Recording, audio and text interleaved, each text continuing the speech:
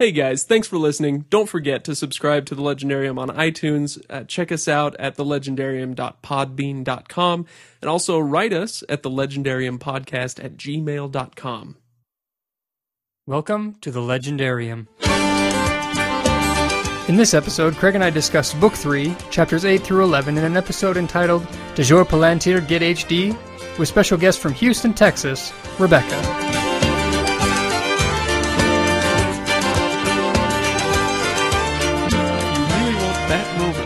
Of course I want that moment. Hey everyone, welcome back. I just deafened you again. It's my gift. Once a week I make it a point to give you a waveform so ridiculously large it blasts your eardrums out. And we thank you for that. You're most definitely welcome. So, how did you like the ending of Book 3? Yeah, it was okay. Nothing really... I love this ending. I love it. I just feel like it's a great cliffhanger where you get done with this battle of Helm's Deep and it's big and it's epic, and then you take a few chapters and you're kind of like winding down. You get the aftermath, you flash back to the battle at Isengard with the Ents and whatnot. That's pretty exciting, but then it winds down, and then all of a sudden, boom, Pippin looks in the stone, the ish hits the fan. And then Gandalf's like, holy crap, we gotta move, because the world is about to explode. And then end of book. I love it. Okay. When you sell it like that, I'm buying. Yeah. When I'm reading through it, I felt, and based on its positioning in the book, I feel like in the middle of a TV series when you're going through and there's a lot of, you're kind of like, okay, you're reminding me of things that have happened, and I wasn't quite getting that same cliffhanger-esque moment at the end there. I was kind of like, okay, so that's what happened with Isengard, and now we've got to move on to the next section. Got it. Yeah. So Curse of the movies. Yeah. Maybe. Maybe. Maybe not. Now, I meant to ask you something last week, or during the last cast, which was, have you... Or maybe I did ask you. Ah, shoot, I can't remember. Ask again. Weeks are slow. Have you studied the maps? Are you bothering with the maps? I did ask you that, now that I say it. No, you've brought up the maps a number of times, but you have not asked me specifically if I'm paying attention to the maps. Are you paying attention to the maps? I only paid attention to the maps at the beginning when I was complaining and whining about taking forever to get out of the Shire. Beyond that, I have not really spent a lot of time looking at the maps. You should. And so should all who hear my voice. There's a great moment, I love it, in the last chapter of this book when... Merry is talking to Gandalf, and he says, where and what are Helm's Deep and all the rest of it? I don't know anything about this country. And Gandalf says, then you'd best learn something if you wish to understand what is happening. It's a great little meta moment, a little commentary for all of us readers. Take some time and learn about the land that you're in. Now, can I tell you, I nerded out hardcore recently. I got a map of Middle-earth, a really nice one from Weta. Mm-hmm. And, I had it shipped over, and then I went and got it framed. It's up on my wall now. So, I'm along with all my other maps of, Europe and Utah and whatever else, my kids are going to know the geography of Middle-earth. Thank you very much. It's true.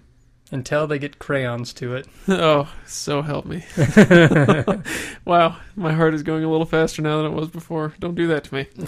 Well, good. What do you say we move on to Craig's Lord of the Rings trivia, and we will put your mettle to the test. Very well. Now, I need to get to Craig's Lord of the Rings trivia. Do you feel like you're ready for this one? Was last week too easy after the crazy difficult one? Last week I definitely, I don't know if it was just because of the previous week coming off of that or not. I definitely felt a little bit more capable last week. Yeah. This week, as I was reading through, and it's the curse of doing trivia each time, is that I know, as I started looking for things like, that could be a question, and I know there's like 3 things that I remember going through, like, that could be a question. Yeah. And I don't remember them now. Oh, perfect. That's what I like to hear. All right, so let's play Greg's Lord of the Rings trivia. Here we go. Question number 1. What was the final score of Legolas and Gimli's rather violent game? Gimli wins. It's want to say it's like 43 to 42 or something like that. Yeah, I think in the movies that's correct, but it is in fact 42 to 41. Oh. I'll give you a half point. You remember the movies. That's pretty good. I remember it was in the 40s. That much I knew it was in the 40s. Members from this group were the only ones to surrender to the Rohirrim in the Battle of Helm's Deep. The hill people, the men Dunlanders. of Dunland. Yeah, good job. Excellent. What was Gimli so excited to tell Legolas about after the battle? The caverns inside Helm's Deep. 3 for 3. We're given 2 possible translations for the name Orthanc. One in Elvish, one in Rohirric. What is just one of them?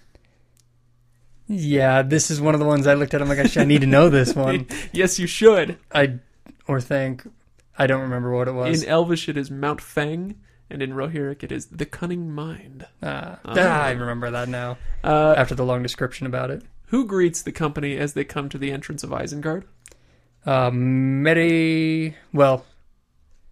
Merry and Pippin are both there, but it is Pippin that does the addressing.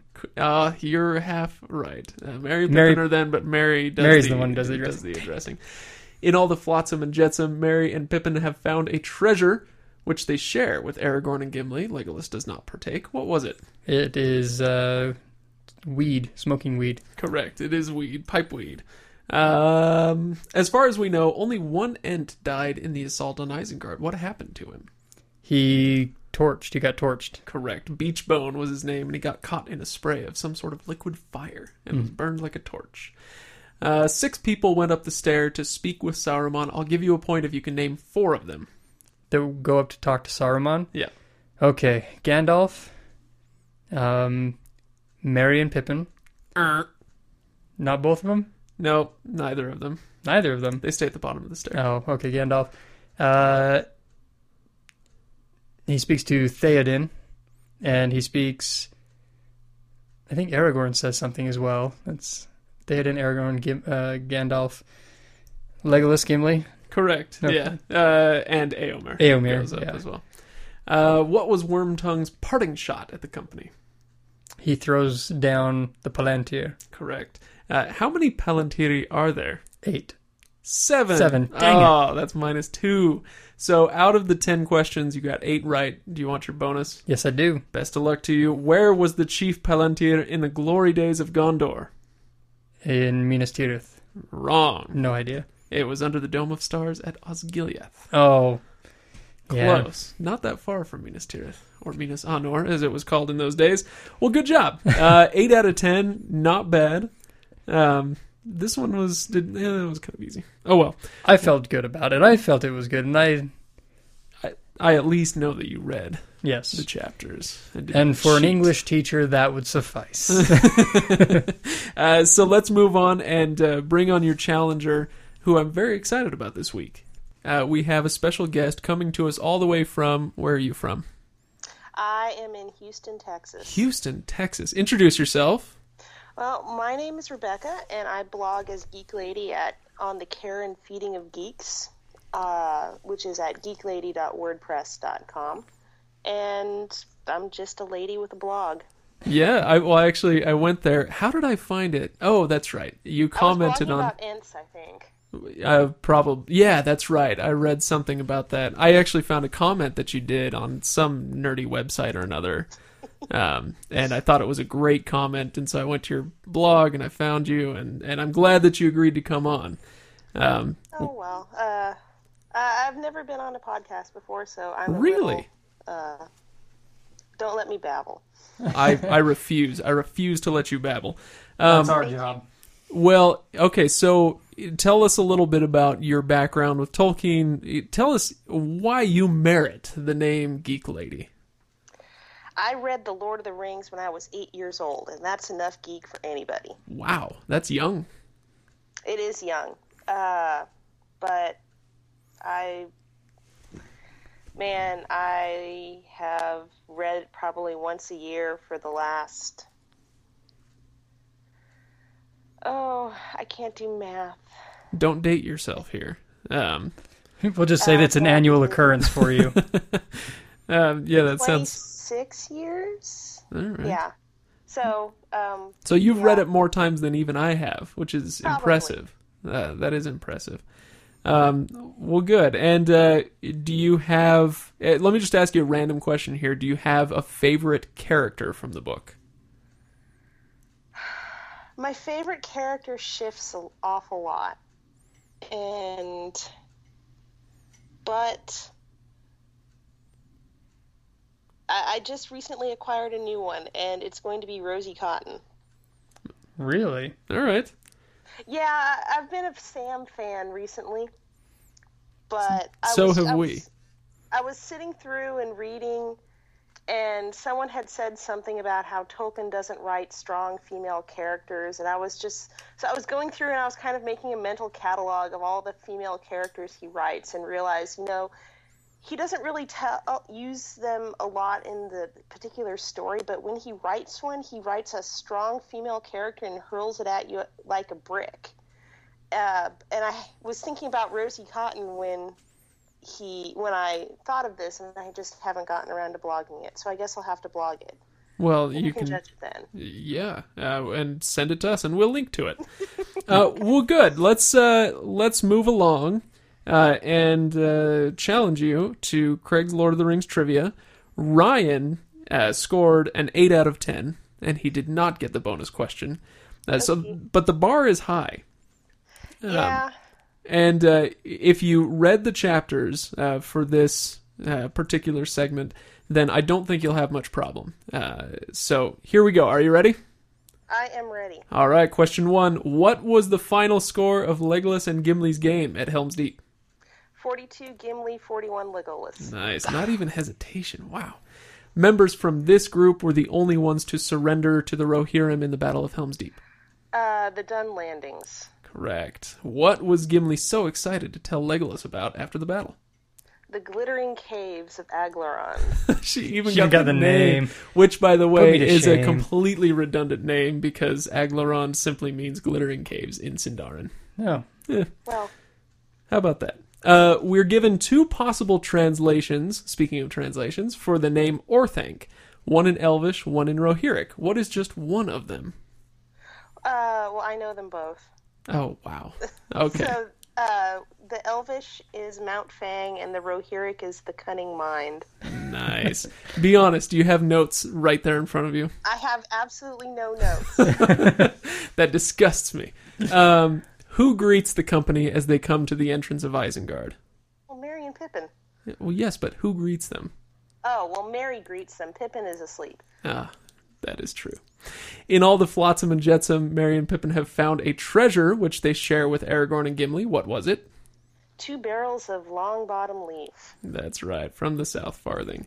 As far as we know, only one Ent died in the assault on Isengard. What happened to him? He was hit by a big gout of fire that I believe sprang up from the ground. Yeah, that's true. He was burned like a torch. I just asked that question. I'm not going to ask it again. 6 people went up the stair to speak with Saruman. I told Ryan I'd give him a point for just 4 of them. From you at this point, I kind of want all 6. Okay, that's fair. All right, so Legolas and Gimli, Aragorn, Gandalf, Theoden, and Éomer. Oh my gosh. I'm just going to go hang my head in shame in the corner here. Okay, what was Wormtongue's parting shot at the company? Wormtongue's parting shot was throwing the Palantir. Yes, how many Palantiri are there? There are 7. Yes. Wow, is that 10 for 10? So far, she has not missed one. That is 10 for 10. You even gave me like a mercy half point on one of them, and this is ridiculous. We rounded up to a full point. Yeah, so 10 out of 10. Wow. And she didn't even hesitate on any of these. Yeah. Okay, so let's... I have to defend my nickname. Yeah. Indeed. Hey, you've done so well. But there is a bonus question.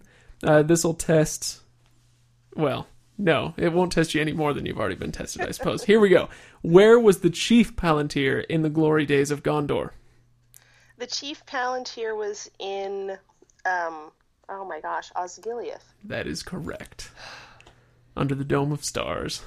Wow. Okay. Sorry, sometimes I have trouble remembering how to pronounce these. Your name, or at least your moniker, Geeklady, is going on my list of all-stars. When we get to the end of this, you're going to be taking on a woman named Lori, Who else have we had that's been really good? Adam was really good. Anyway, so yeah, you're going on the All-Stars list, and we're going to have you battle it out in some extreme Lord of the Rings trivia.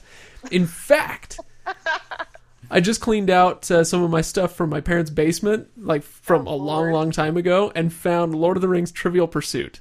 I think I'm going to dig that up for our final podcast on this particular topic, and we'll have a game of Trivial Pursuit over the radio. That sounds like we'll figure out the logistics for that. It sounds like good radio. That's what it sounds like. Yeah. Well, excellent job, Rebecca Geeklady. Tell me, was there anything from this section that jumped out to you? We want to kind of hear what your thoughts are from having gone through this particular section. I can never read this section without thinking how modern Saruman sounds when you set his voice against everyone else. He sounds like a modern-day politician. Yeah. Oh, I like that. It just makes me hate him. Is that because he sounds like a politician or because he sounds like an evil politician? Are all politicians evil? You don't have to answer that. All right, that's not entirely fair. I suppose theoretically there's a possibility of a non-evil politician. But we could also believe in unicorns and fairies and other things like that, too. And that men and elves and dwarves can run for 3 days. Easily speak, and he's full of it. I agree. No, I really like that section. Both him and Wormtongue, the way that they speak is, they're presented as obviously these people are evil, and so, obviously we shouldn't pay attention to what they say, but if you listen close, or if you compare what they say closely to what you hear in the real world, this is really how people speak, and this is really how they manipulate others, and how they get what they want. Seeing it in real life maybe isn't as easy as how it's presented in the book. No, you're too emotionally engaged in real life sometimes, but... Yeah. Well, good. Would you say from this section, is there anything that helps you, or could help us, answer the question of why people love the Lord of the Rings so much? And you have the Legolas and Gimli bantering, and then you have Saruman trying to manipulate, and so just his command of language and all these different voices without anything clashing is always really striking for me. I agree. His use of language, when you compare from the beginning of the book toward here in the middle, and then as you move on into the even more heroic chapters, has always really impressed me. I love the heroic chapters. I really love them. Yeah, they're my favorites. Would you say you prefer this storyline of the wars and the heroes and whatnot over the Frodo and Sam storyline? No, I like this liking the stories and appreciating the language is kind of I like the whole story very, very much, but I love the language. When we get the high language and the Rohirrim song and the poetry, oh my goodness, the poetry. I love all of this part too, and that's why I think I love the heroic sections, is you get more of that. Yeah. More of the kind of high fantasy type stuff. Yes. I especially love the Rohirrim and the Rohirric poetry, although I don't think, we didn't get much of that. We don't get a ton of it, although I gotta say... We had a little bit of Ents. I do like the when the Ents march off to war. That's a good one. Yes, I love the Ents song. We had a little bit of Ents, and I don't think we got the Rohirrim marching off in this chapter, so no. Remember way back in, I think it's the beginning of book 2, when Bilbo, I was telling Ryan about this, Bilbo recites his little poetry about, old departed friends and whatnot, and that really stuck out to me. Mm-hmm. The one, where's the horse and the rider, the one that Theoden, is it Theoden that says it? Yes. Yeah. And that one really jumped out to me on this particular reading. I mean, it's always been nice, but this time it jumped out. It grabbed me. I slowed down and read it a few times. It's really good. If you ask me. The two that always grab me are Boromir's Funeral Dirge and the one at the end of the Muster. The Muster of the Rohirrim. Yes. Well, we haven't gotten there yet, so I know. Don't Spoiler spoil alert. the book for us. Oh, that was not a spoiler. I just told you there was more poetry coming. That's almost a given. Until it says the end. After which there's plenty of poetry to be had, I suppose. Mm-hmm. So I have a question for you here. Part of what we're doing here is I'm actually new to the reading side of the Lord of the Rings series. I started it a long time ago, but never got through it, and I enjoyed the films and everything. Do you have any advice to someone who is new to the Lord of the Rings readings, or things that you would say, to help them really enjoy the books, or would you just say, nope, just read it and you'll enjoy it? I would say that this is a book that benefits a great deal from being read aloud and being listened to. I don't know what it is about it, but it really benefits from being read aloud. And it especially benefits from being read aloud by someone who can handle all of the elvish words and Rohirric things. And so I really like Rob Inglis's audiobook. I think he does a very good job of it, but... Okay. I like that. I wonder, a thought just occurred to me, and it's, so I can't pinpoint anything specific per se, but this was written by a guy who spent his entire professional life studying a people and a language that was that had a stronger oral tradition than a written tradition. Everything was passed down orally, and then a few things got written down, so that's how we have things like Beowulf. But these were, oral traditions, oral histories that these people had passed down. So I bet that a lot of that had just, whether consciously or unconsciously, leaked through into what he was writing, kind of that style of communication. Well, the other thing is that it you can't really expect it to be the modern novel. This is before most of modern fantasy came around, so there's loads of description. Now, I love that. I eat that up, but... That's actually one of my points is actually pointing, we're going to talk about a little bit later, is it hits on that topic. Yeah, me too. We'll probably steal it. Well, Rebecca, Geeklady, however you want me to call you, I don't know. I introduce myself as Rebecca. Okay, Rebecca, thank you so much for coming on and smoking Ryan in Craig's Lord of the Rings Trivia. Although, I gotta say, it's not like Ryan had a poor showing. You did really well. Yeah. But to compete with that is a bit of a tall order. Still going back to geek therapy. Okay. I'm sorry. And now tell us again, before we let you go, your website, anything that you want our listeners to go check out. Oh, I just blog very sporadically at geeklady.wordpress.com. And my blog is called On the Care and Feeding of Geeks, because I have two little geeks. Nice. Well, good. We will check it out. We'll throw a link on there for you. And we appreciate you coming on. We'll be in touch for the grand finale, in which you will, we'll put you in a bracket and you'll go head to head with somebody. All right. Well, that'll be a lot of fun. So thank you. All right. Thank you. Well, my goodness. She was impressive. Yeah. I'm glad we had her on. So I guess let's move on with what you and I want to talk about together.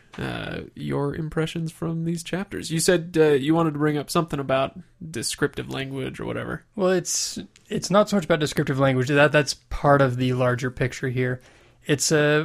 I know part of what our goal here is to say, why has this lasted so long? Yeah.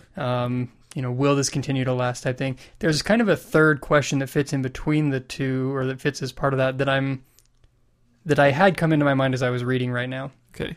And it is, if this were to be published now, as is, Ooh, good question. would it Would it be popular? work? Yeah. Yeah. Because obviously this has worked, and it will continue to work as a classic, I believe. Yeah. We've kind of noticed themes and things that we can all notice with. But the fact is the narrative style, as was pointed out earlier, a lot of this is very different than what we're used to in our current novels. Or any novel. Yeah. I can't think of anything that quite fits, the same mold as what we're reading here. Yeah, and I think that because with Two Towers so far, I've had a little bit of a difficult time getting into the Two Towers as much. Not because I've thought it was bad or because it was boring or anything. There's something different about it that hasn't clicked with me. Yeah. And I think it's just the style. Yeah, it is the language, like we were saying, the language definitely changes. He shifts the style, like you say, as we move along. So, and I think if I were to be a little more accustomed to it, or having gone through it once or something, coming back around another time, I may be able to find a little more excitement in some of the cliffhanger moments, because I'm not having to. I'm thinking about it, but I'm not being surprised by the difference in layout there. That reminds me, I had a thought when you asked, what would she suggest to somebody reading this for the first time, and my suggestion would be, you've got to read it twice. You have to, to fully appreciate it, at least twice. And the first time, I would say, just read it as fast as you can. You don't understand what he's talking about with that history? Skip it. You can't pronounce that name? Don't worry about it. Just go. Kind of get an idea for the places and the events and the names and whatnot, but just move on. Go through the story and enjoy it at a quick pace. And then when you finished it that first time, then you go back. And then you read it a little bit slower and try to connect some of the dots and learn a little bit more about the history. So you and we're kind of doing it backwards. I'm making you read this really slow. Yeah, but anyway, but for anybody who is reading it for the first time, that would be my advice. Okay, interesting. Yeah, but coming back around to the whole thing there. If this was released now, my personal feeling, I don't know that it would necessarily stay on a bestsellers list very long right now if it were published now with no previous history. Yeah. I don't know if it would or not. Is it the style or the length or what? I think honestly, style right now. Yeah. And I think if this were released, like if this were written as is, we have no prior, anything that's... No movies, no nothing. Nothing there. Just the books being released right now as they are. I think you'd have people coming through and go, a publisher or an editor would probably go, I don't really see, this isn't... Oh, this would have been hacked to death by an editor. Oh my gosh. Yeah. Yeah. There's the who was it? Rainer Unwin, the son of the original publisher, I think it was, who said, you don't go around editing Tolkien. Like when he was working with his publishers on this, his was the ultimate and last word about, what was going into this story. They had their say on how it was going to get published as far as splitting it into 3 volumes and whatnot. And, that's something. But as far as the content, no. Tolkien was king, and he was not going to be gainsaid, So, okay. So today, he wouldn't have been able to survive the modern publishing process because, somebody would have wanted to take a scalpel or a hatchet to parts of this, and he just would not have allowed it, I don't think. Yeah, we would have gotten it in as a series of blog entries somewhere. Yeah, exactly, right. LordofTheRings.wordpress.com. Oh, boy. I bet that exists. Yeah, I'm sure it does. Well, okay, so I agree with you that the style is wildly different from the first part of the book, but I love it. And I gotta say, one of the things I love is that he's getting more and more descriptive. Now, I don't always love this. There are parts where I feel like it gets a little long-winded and whatnot, but then there are parts where I think he really... he hits the 3, he sinks the putt, whatever other sports analogies you want. There's the part where he's describing Isengard for a couple of paragraphs. And, obviously Isengard, at this point in the story, it's not a terribly pleasant place. It's not a place you want to hang out. It's got, it's flooded when we get there, and it's got fire spouts and machinery, and everything's broken down and whatnot. But the way he describes how it looked originally and the way it was originally made me want to visit there at Isengard as much as any place in Middle-earth. Mm-hmm. And this only really happened to me, I think, on this reading. You know, obviously, Lothlorien is really striking, and we want to be in Rivendell, and we love the Shire and whatnot. But Isengard sounds awesome. There's like this circle of, cliffy rock things that are kind of shaped, but kind of natural. That's a mile wide, and it's got this wonderful, like, forest thing in the middle of it with all these nice lanes and whatnot, all leading to this super strong fortress of man and surrounded by all these little houses and shops and whatnot. It all sounds really cool. And so, as far as, like you said, the style changing, that's one thing that I love is when he's on top of his game with those descriptions. And I think that this might be one of the explanations for why The Lord of the Rings is so popular still and will continue to be, is because he is good at describing this place and giving you somewhere to escape to. You're not just kind of skimming over events with no backdrop. You're really diving into this world. He describes it so well. I find it ironic, though, that for the number of times, and for as descriptive as he can be with some of these things, how many times he also pulls the opposite card and says, and there was a battle. Yeah. Oh, no, totally. So he paints a backdrop and then says something happened there. I'll tell you about it later when I recap it with this other character later on. Yeah. Oh, man. That's funny. It reminds me, I just had the thought of playing Blizzard games, Diablo and StarCraft and whatnot. Mm-hmm. Blizzard's philosophy is gameplay comes first and story comes second. It's and I wonder if his is a similar thing. It's not gameplay, but it's setting. Setting is king. Like, it's all about the setting. What happened there? I don't know, some stuff, whatever. But it's all about let's go to this place and let's explore this place. Mm-hmm. Yeah. Anyway, what else you got? I have a kind of a question or a set of creatures that really interested me. Oh, okay. And it's the Ents that aren't Ents exactly. I guess they're Ents and that the trees that aren't trees. They've become more tree-ish, but they're not trees yet. Right. The Huorns. The Huorns, yeah. The Huorns. Because the way that it's described in the book, that the Ents are, they're giant trees, and of course you're going to be like, oh, there's a giant tree. I'm a little concerned about what could happen to me. But these are the creatures that you were supposed to fear. Like, if there weren't other Ents around to shepherd them, they would be a terror upon everyone else. Right. And so I'm like, that's awesome. Yeah. And I would like to know more about that group and see that group in action, if you don't mind. This is where the wonderful world of fan fiction comes in. I bet that there's some sort of fan fiction out there about the Huorns and their adventures. Oh, man. If not, you're writing it. Yeah, there we go. I'm going to write the story about angry trees. No, if you've ever watched, there's some different stories out there where you'll have this group of bad guys, but then there's the one bad guy inside there. Like, for a more kindly example, we'll go to A Bug's Life. You have the grasshoppers, and they've got that one crazy one that, oh, yeah. That, there's always those characters, when you've got they've got their one champion that's just frothing at the mouth or whatever. That's what I'm envisioning, trees frothing at the mouth, getting ready to come in and like, orc, and just taking off. I'm like, that's awesome. Did you make the connection back to Old Man Willow? No, I did not. As far as I can tell, Old Man Willow, Huorn. Okay. Considering, they're still near Fangorn, aren't they? Yeah. Right now? Or with Old Man Willow? No, with the Forest of the Ents came out. Oh, of. yeah. Yeah, It's right by Isengard. And the Shire was part of Fangorn at once. Like way back when. Yeah, so it totally makes sense. It would work. Yep.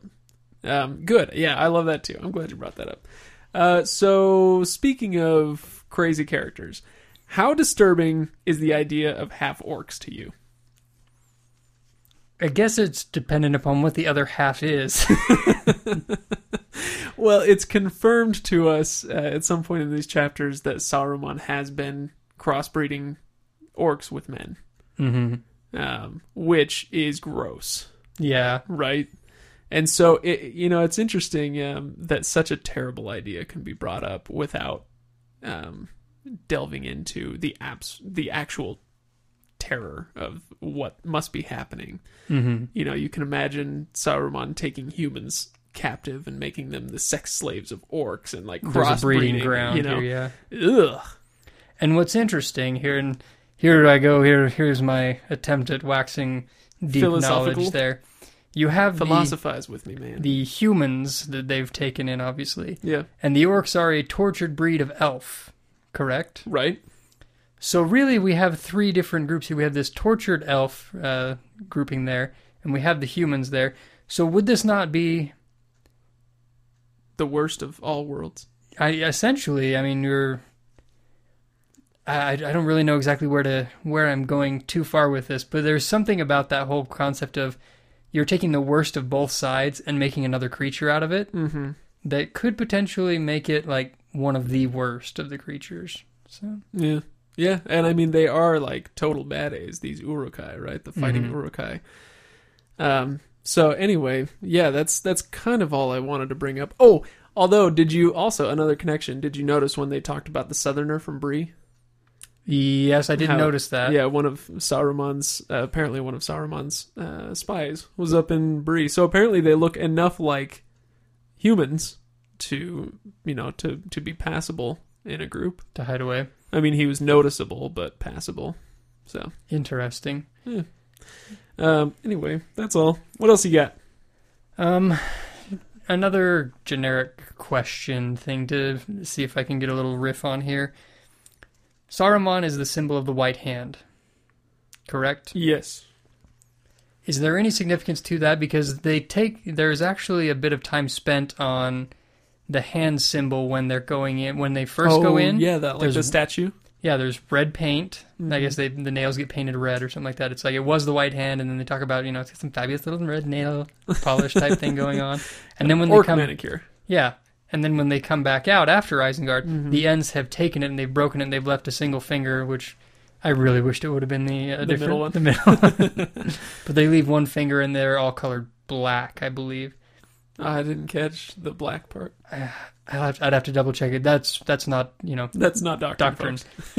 But I just thought it was interesting. Like why is that? Why is it important for us to see that it's a white hand, his original symbol or whatever, with red on it, and why did they have to destroy his symbol like that?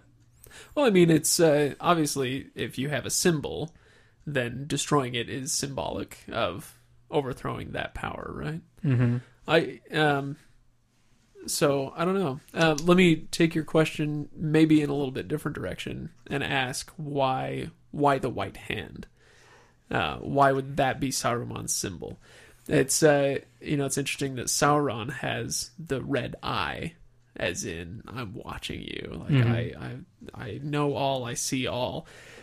I wonder if the white hand has anything to do, and you can totally shoot this down because the thought just occurred to me. But I wonder if the white hand has anything to do with the symbolism of the 20th century that Tolkien was seeing, as far as the like Eastern European communists and socialists and whatnot, and the symbol of the red hand. They're in a fist, right? Mm-hmm. And that was their symbol of power and defiance and whatnot. And Saruman's is white because I'm Saruman the White, I suppose, but it's a hand just like that. And the way, just like Rebecca was talking about earlier, the way that he speaks sounds very much like one of these 20th century politicians who, was kind of a rabble rouser and whatnot. Mm-hmm. More modern person. I guess I could see that. My question, my challenge to that, or question to that would be then, because Saruman was not always that way, though, based on the little bit Gandalf has talked about him in the past, that, right. Saruman the White, he was the wise and everything beforehand. Right.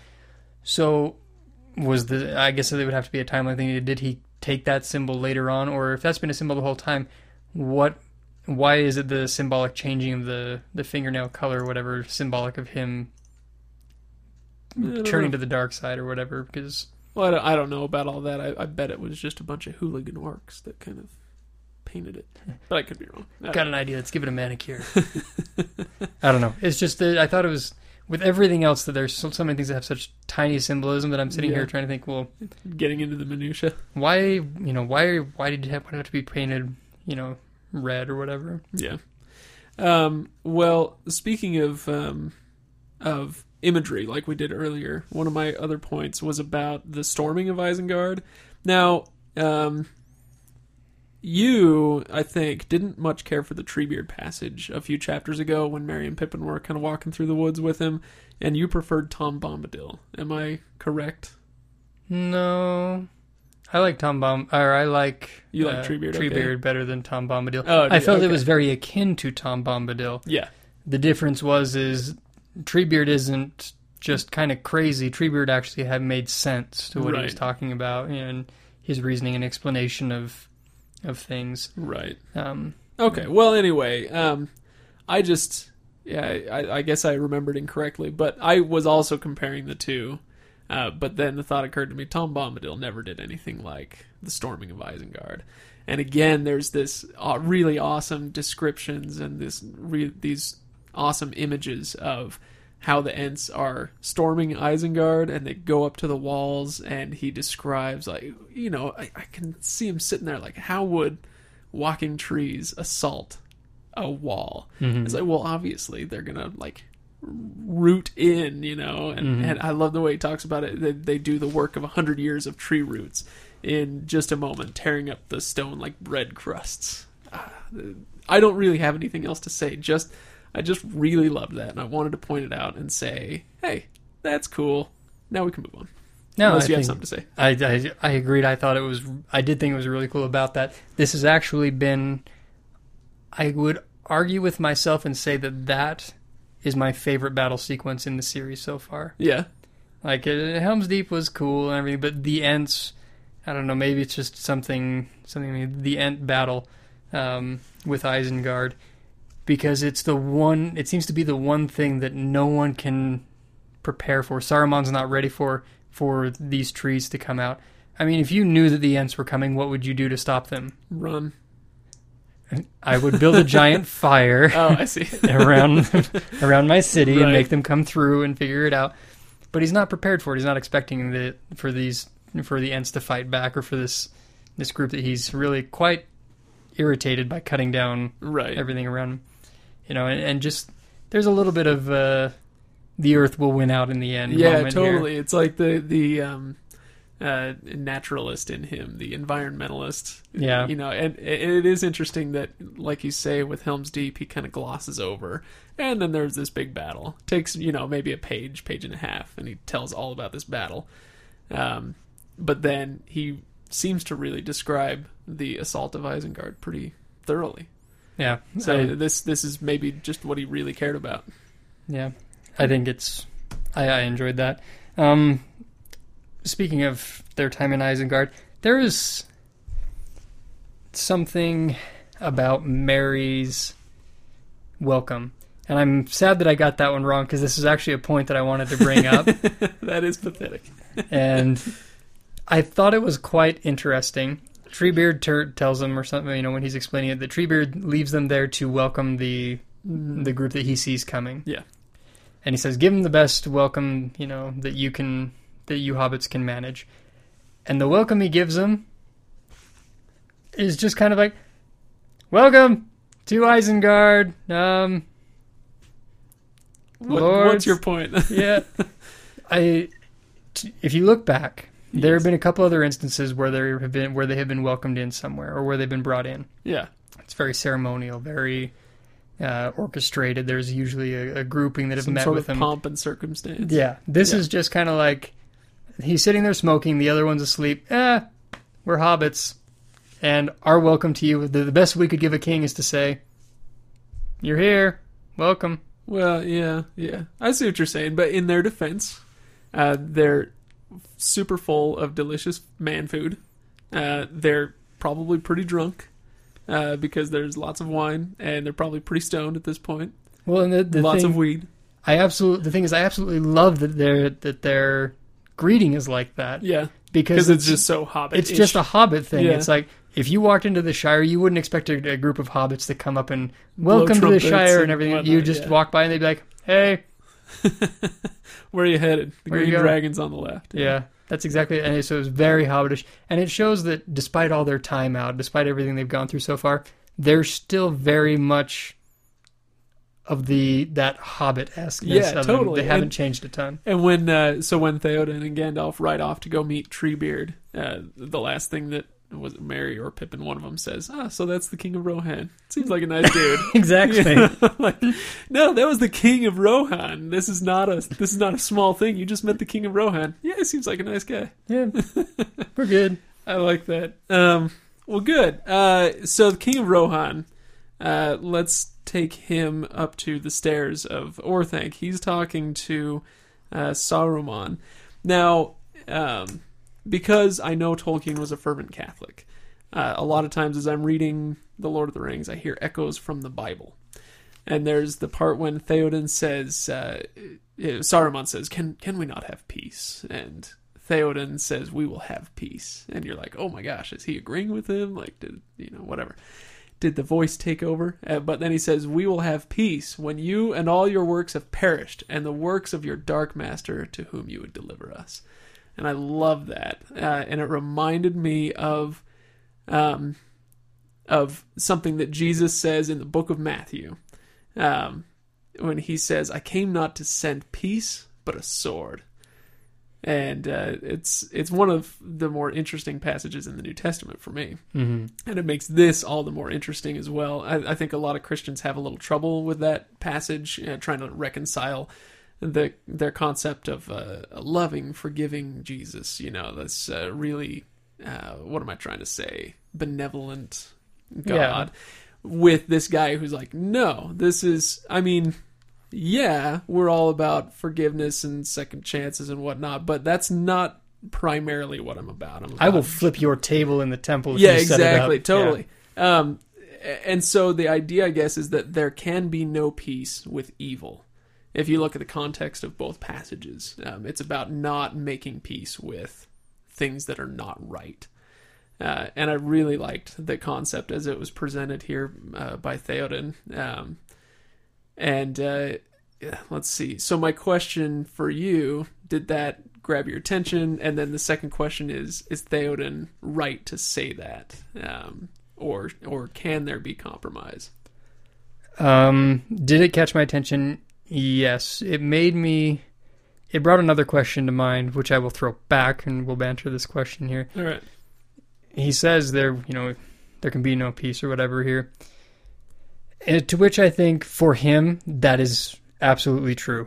Everything that has gone on in Rohan, all the lives lost, everything that's been going on, have been because of Saruman's actions there, and the actions that have from Mordor there. And I think that in this sense, the type of evil that was done there, yeah, you don't get the option of compromising there. My thing was then, well, if that's the case, why'd you leave him in the tower? He's been essentially, he's made toothless. Right. My next point is actually about Gandalf kicking Saruman's trash. Yeah, so go ahead. We can kind of combine both of them. Go ahead. Because I thought it was absolutely... Everyone in the group is amazed at the fact that Saruman has to obey Gandalf's command. Yeah. It's like, get back here. Not done with you. And I'm banishing you from the Order because I'm now Gandalf the White. You're Mr. Fabulous up there. Your staff is broken. And crack, there goes your staff, everything. And it's like, oh, okay, apparently we've got a new leader in town here. I was amazed at how quickly, once the proper authority, the proper power, Gandalf was there, that he could just command this guy who kicked his trash earlier in the book. Right. Put him on the rooftop. Just basically with his words, nope, you're done. Crack. Everything's there. Yeah. Just a good passage. You just enjoyed that imagery or what? Well, yeah, I enjoyed the imagery. I enjoyed it, but it left me wondering, because I know you can tell at one point Gandalf wants Saruman to be an ally still. Mm-hmm. That's why he's going to talk to him. If he didn't care, about talking, about anything from Saruman. Like, we've defeated him. Why not just let the Ents kill him or let someone attack him or something like that? He's giving him an escape route, actually, because he says, you've disappointed your master. You're not going to get any mercy from anyone else here. This is your only chance, really. Right.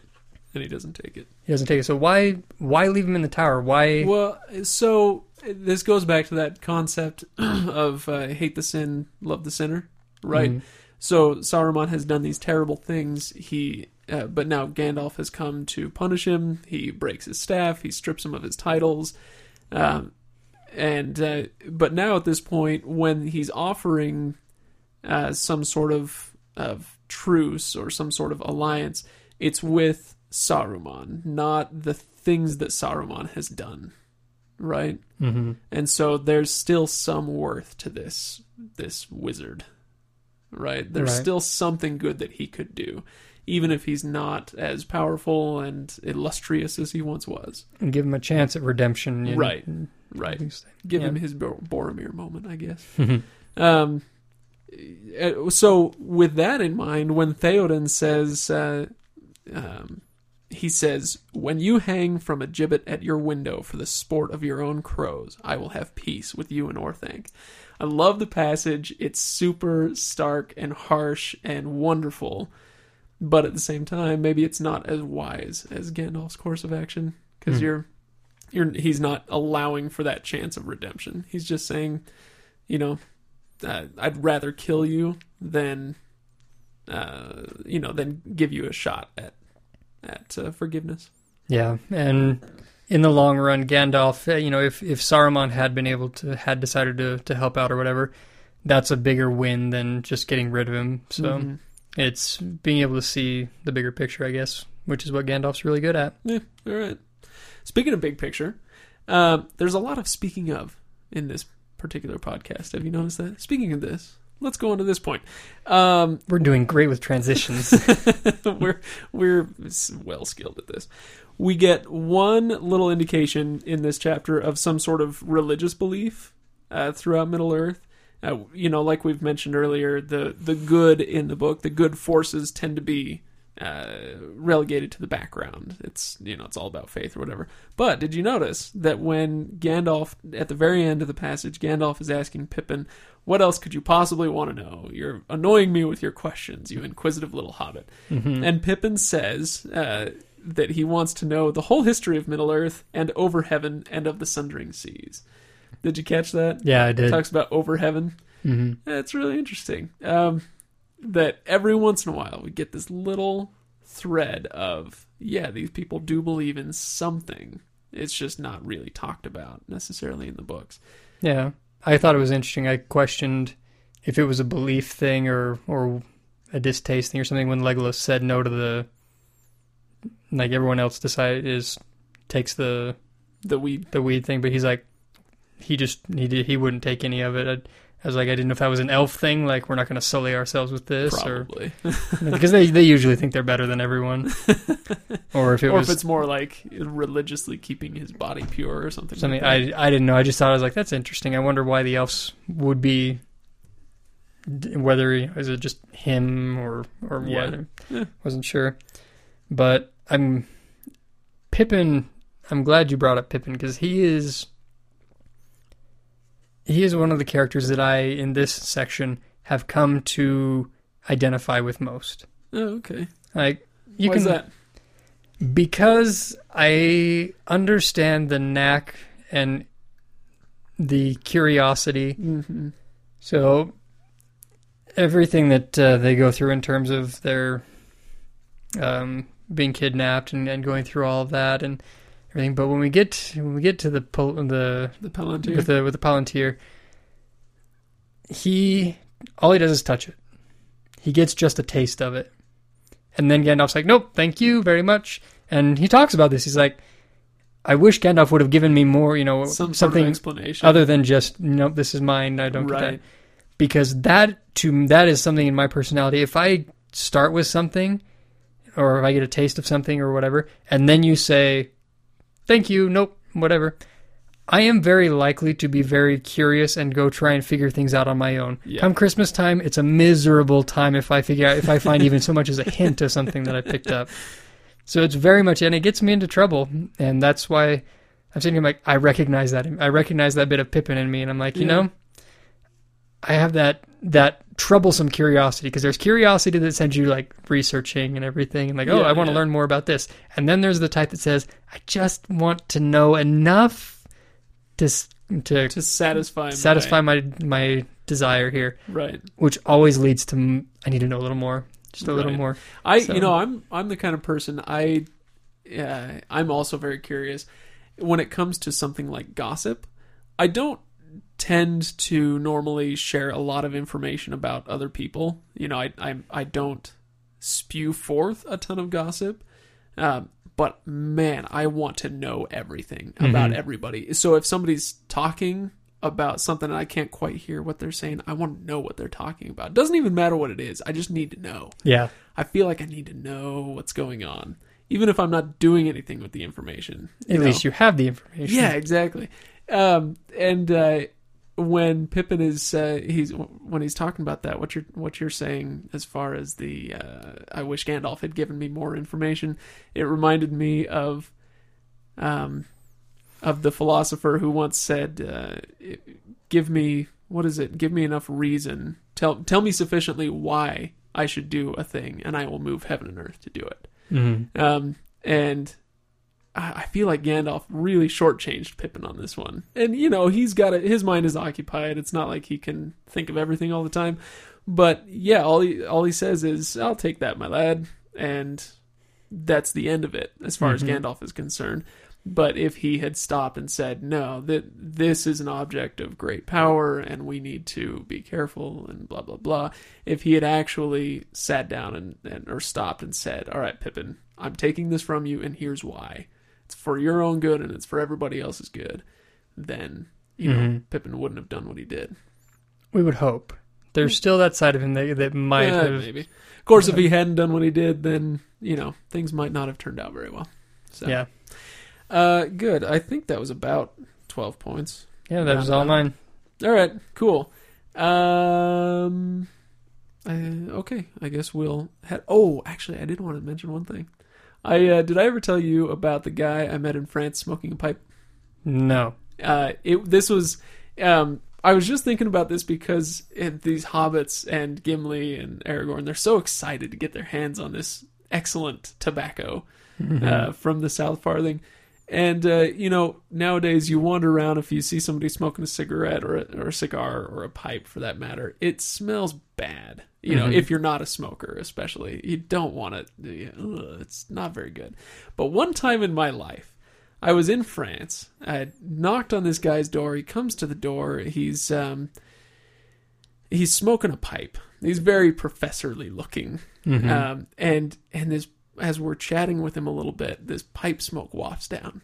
It was delicious. It was so good. He must have been some, you know, rich old codger who could afford the primo stuff that wasn't, you know, overly processed and had all the additives or whatever. I don't know. But it smelled so good. And in that one moment, I finally thought to myself, you know, I don't plan to ever take up smoking, but if I did, at least I know that there's good stuff out there, you know? And so I kind of sympathized a little bit with the hobbits in this case. I would definitely go smoke a pipe. Well, yeah, depending on what was in that pipe. Yeah. Anyway, good. So put that in your pipe and smoke it, people. That's the sign off there. Yeah, put that in your pipe and smoke. I'm not going to get anything better. So shall we head off? Yes, we're Frodo starting and book Sam, 4. Here we come. Yay! This is going to be one of my favorite sections, so let's hurry up and get to it.